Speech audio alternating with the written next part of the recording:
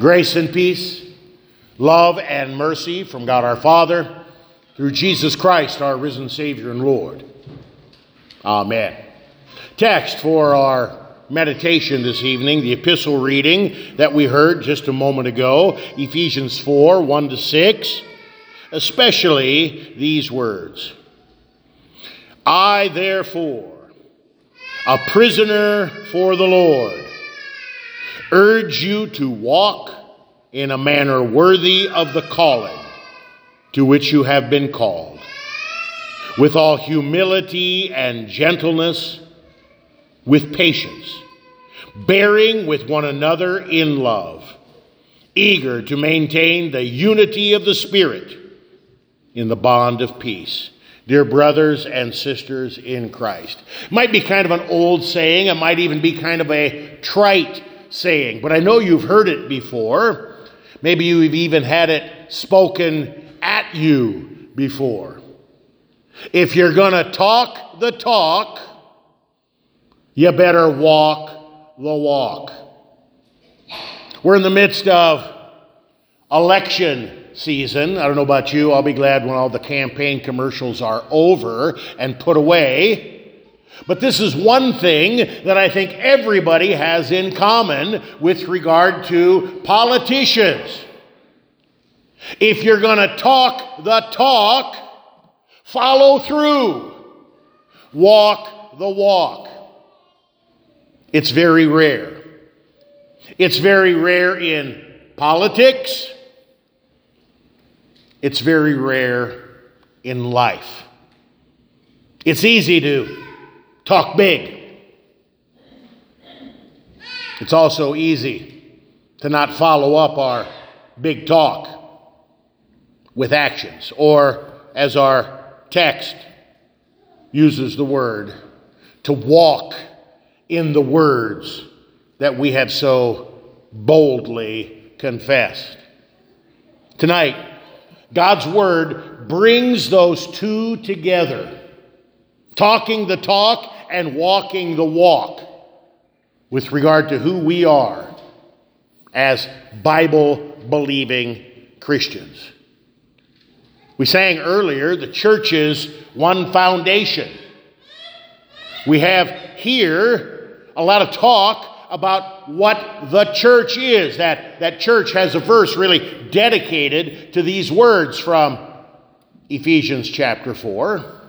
So, what is the church? God's word clearly teaches us that the church is not a building. The church is not properly even a denomination. The church is the assembly of believers called together by God. Oftentimes when we talk about the church, we talk about the church being invisible. I can't see into your heart and you can't see into mine. So in that way, the church can't be seen. God knows, but we really don't. All we can go by is the confession, the talk of the individual, and then the walk of the individual. But that gets us in trouble. Because when we look at the walk, the life, even the words of fellow Christians, we know that like ourselves, we often fall short in our Christian walk. So, what does God's word teach us about the church, about being a member of the church? The church's talk and the church's walk. The Apostle Paul, under the inspiration of the Holy Spirit, says we should be eager to maintain the unity of the Spirit in the bond of peace. God's word does not tell us to create the unity of the Spirit. That's not our job. We cannot create unity in the church. All we can do is disrupt it. All we can do is mess it up. All we can do is promote disunity because of our sin. God's word teaches us to keep or maintain the unity which is God-given. God is the one who creates the church. God is the one who calls us together. In fact, we confess in the Catechism that the Holy Spirit calls, gathers, enlightens, and sanctifies every Christian.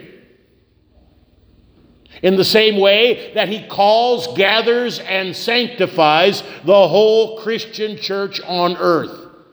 God creates the church. God brings the unity to the church. We look around and the church looks very fractured and disunited, chaotic, in fact.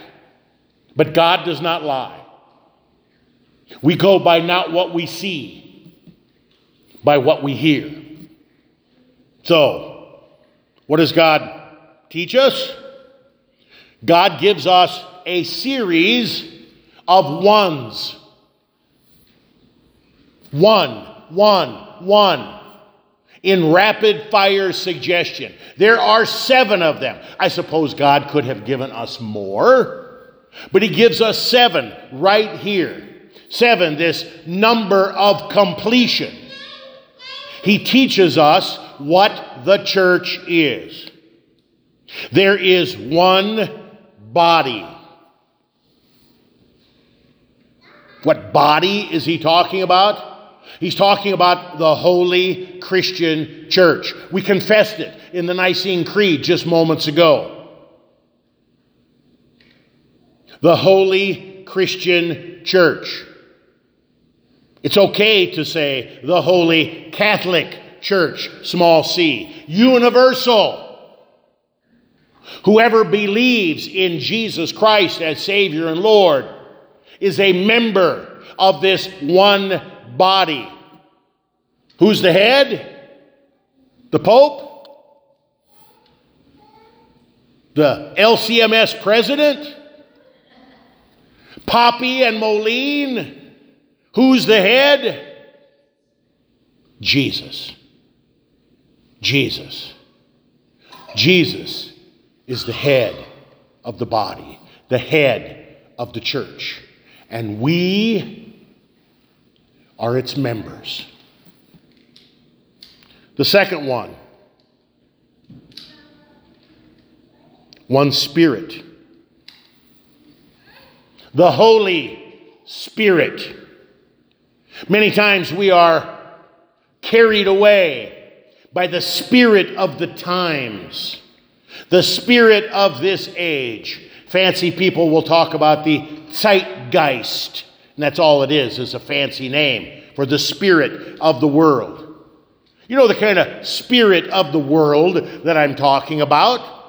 The spirit of the world that says, you don't need God. You certainly don't need church. Your authority's an old book. Now, the spirit of the time say, if it feels good, do it. If you want to be empowered and emboldened, then you need to choose your own identity. You need to get rid of anything that would keep you from being happy, even if that means an unborn baby. No.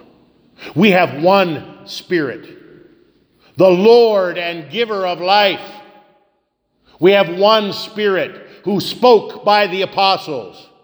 We have one Spirit, the Holy Spirit, who called us to faith in the waters of holy baptism and who keeps us in the one true faith as he feeds us with word and sacrament. One body, one Spirit, just as you were called to one hope. Really 2 parts there. First of all is your calling. All of you have a calling. I suppose all of you can say, I am rightly called.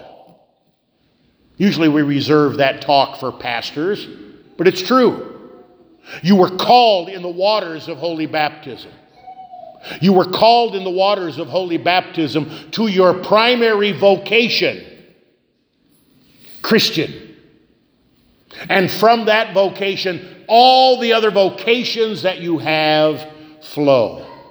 Are you a student? That's your calling. That's your vocation. Are you a husband? Are you a wife? That's your calling. That's your vocation. Are you a parent? Are you a child? That's your vocation. Are you a pastor?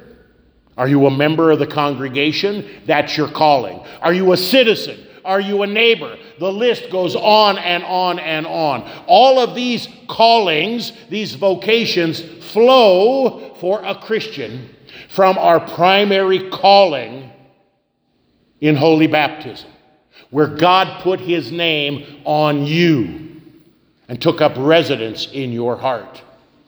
In that calling, you were called to one hope. Hope? I was really hoping we'd get a little more rain last night. Today, I was really hoping that the wind wouldn't blow so crazy. On Saturday, I hope the Huskers keep on winning. That's usually how we talk about hope. But when God's Word talks about hope, it's not something that may or may not happen. It is an absolute guarantee. And the hope to which you have been called is the hope of heaven. Heaven, eternal life, salvation. This is our hope. And hope does not disappoint us. Because hope is sealed with the blood of our Lord and Savior, Jesus Christ. But I get ahead of myself. One Lord. Who's the Lord? He's the head of the church, the head of the body. It's Jesus. Jesus is our Lord and Savior. Jesus is the Lord of the universe, of course. He's the Lord of the church. And he's earned that right by his perfect obedience to his Father, his perfect life, his obedient death, his glorious resurrection, his ascension to the right hand of God, where he fills all things. And he rules the church now by his word and by his gifts. One Lord, one faith. You might hear voices clamoring that there are many faiths, or even such absurd nonsense as all roads lead to heaven. That makes about as much sense as saying all roads lead to Roca. What? How silly is that? There is one faith. The faith that is given to us by God. The faith that has an object. And that object is the crucified and risen Lord Jesus Christ. The Father sends the Son to be the Savior of the world. The Savior bleeds and dies to save the world. The Spirit points us to our Savior, Jesus Christ. The one faith. The one faith that we confess. The one faith that is our talk, our confession. One baptism. We don't hear the clamor for multiple baptisms quite as much as we did 10 or 15 or 20 years ago, but it's still out there. There are not many baptisms. There is not a spirit baptism versus a water baptism. There is one baptism. And that baptism is with water in the name of the Father, Son, and Holy Spirit, where you are filled with the Holy Spirit. That is your calling. That is where God called you. And he continues to call you to your baptism. Every time the call to repentance is there, we are called to return to our baptism, to return to the waters of holy baptism, to die there with our sin and lusts and evil passions, and rise forth a new creation, a new person. And finally, one God and Father of all, who is over all and through all and in all. We believe in the three-in-one God. It is a mystery. We confess it. We cannot dissect it or fully understand it. God, Father, Son, and Holy Spirit. Where the Father is, there the Son and the Spirit are. Where the Son is, there the Father and the Spirit are. Where the Spirit is, there the Father and the Son is. How can this be? It's a divine mystery. This is the God of the Scriptures. This is the God who has created us and redeemed us and sanctifies us. My friends, this is our talk. This is our confession. God has given us these words, and whenever we hear and believe, preach and teach these words, there is the church, and the unity of the church is maintained. And when we fail by adding to or subtracting from God's word, chaos and disunity follow. My friends, our readings for this week, the one thing that unites all three of these readings, well, of course, it's Jesus, but the one specific topic is humility. Humility, the opposite of pride. When we're full of ourselves, we don't need God. We don't need His Word. We have no room for it in our lives or in our hearts. But as we humble ourselves before the Word of God, as we humble ourselves before the talk of the church's teaching, then and only then can we, brothers and sisters in Christ, walk the walk that God has called us to. God wants us to walk in a manner worthy of the calling to which we have been called. Flowing from the church's talk, from the church's teaching, we will walk with humility and gentleness, with patience, bearing with one another in love, eager to maintain the unity of the Spirit in the bond of peace. There's that love word again. When we're full of pride, we're full of love, but it's misplaced love. It's love for ourselves. My friends, in our various callings, as we walk as God intends us to walk, we will humble ourselves before the Word of God. We will love God first and foremost with our heart, soul, and mind. And we will love our neighbor as ourselves. If your calling is as a student, you will swallow your pride. Humble yourself before your instructor. Not be offended by every little thing that is said. Cut your fellow classmates some slack. Put the best construction on everything. If you're a husband, treat your wife like the bride of Christ. Love her. Forgive her. Be willing to die for her. Speak words of kindness to her.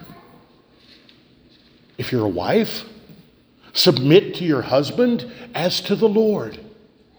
Not because he's domineering, but because of his sacrificial love toward you. Love your husband.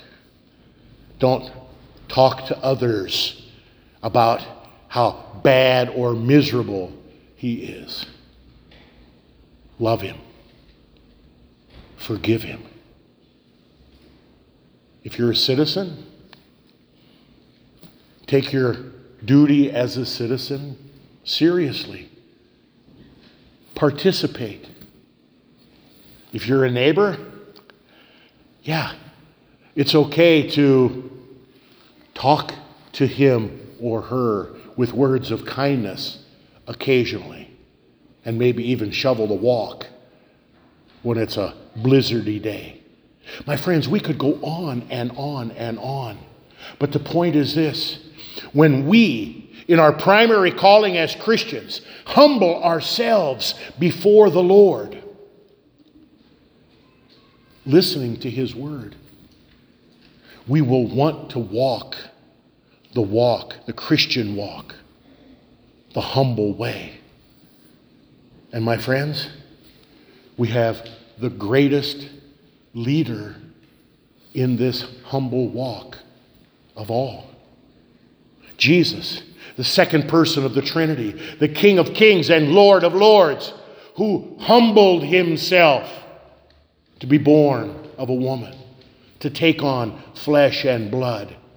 He humbled himself by placing himself under the God-given law. He humbled himself, going all the way to Calvary's cross, bleeding and dying the death we have earned and deserve. He humbled himself by dying our death. Christ, in humility, paid for all our sins of pride and hubris, paid for all of our sins of desiring the words and the voices and the talk of the world rather than the talk of God. He paid for it in full. And on that third day, God humbled or exalted the one who had humbled himself, raising him from the dead, never to die again. My friends, this crucified and risen, humbled and exalted Jesus is our Lord and Savior. He is the one who gives us our talk. And he is the one, by his forgiveness, who truly empowers us to walk the walk. My friends, I therefore, as a prisoner for the Lord, urge you to walk in a manner worthy of the calling to which you have been called, with all humility and gentleness, with patience, bearing with one another in love, eager to maintain the unity of the Spirit in the bond of peace. May God grant it to us all for Jesus' sake. Amen. Now may the peace of God, which far surpasses all understanding, keep our hearts, our minds, our talk, and our walk in Christ Jesus our Lord. Amen.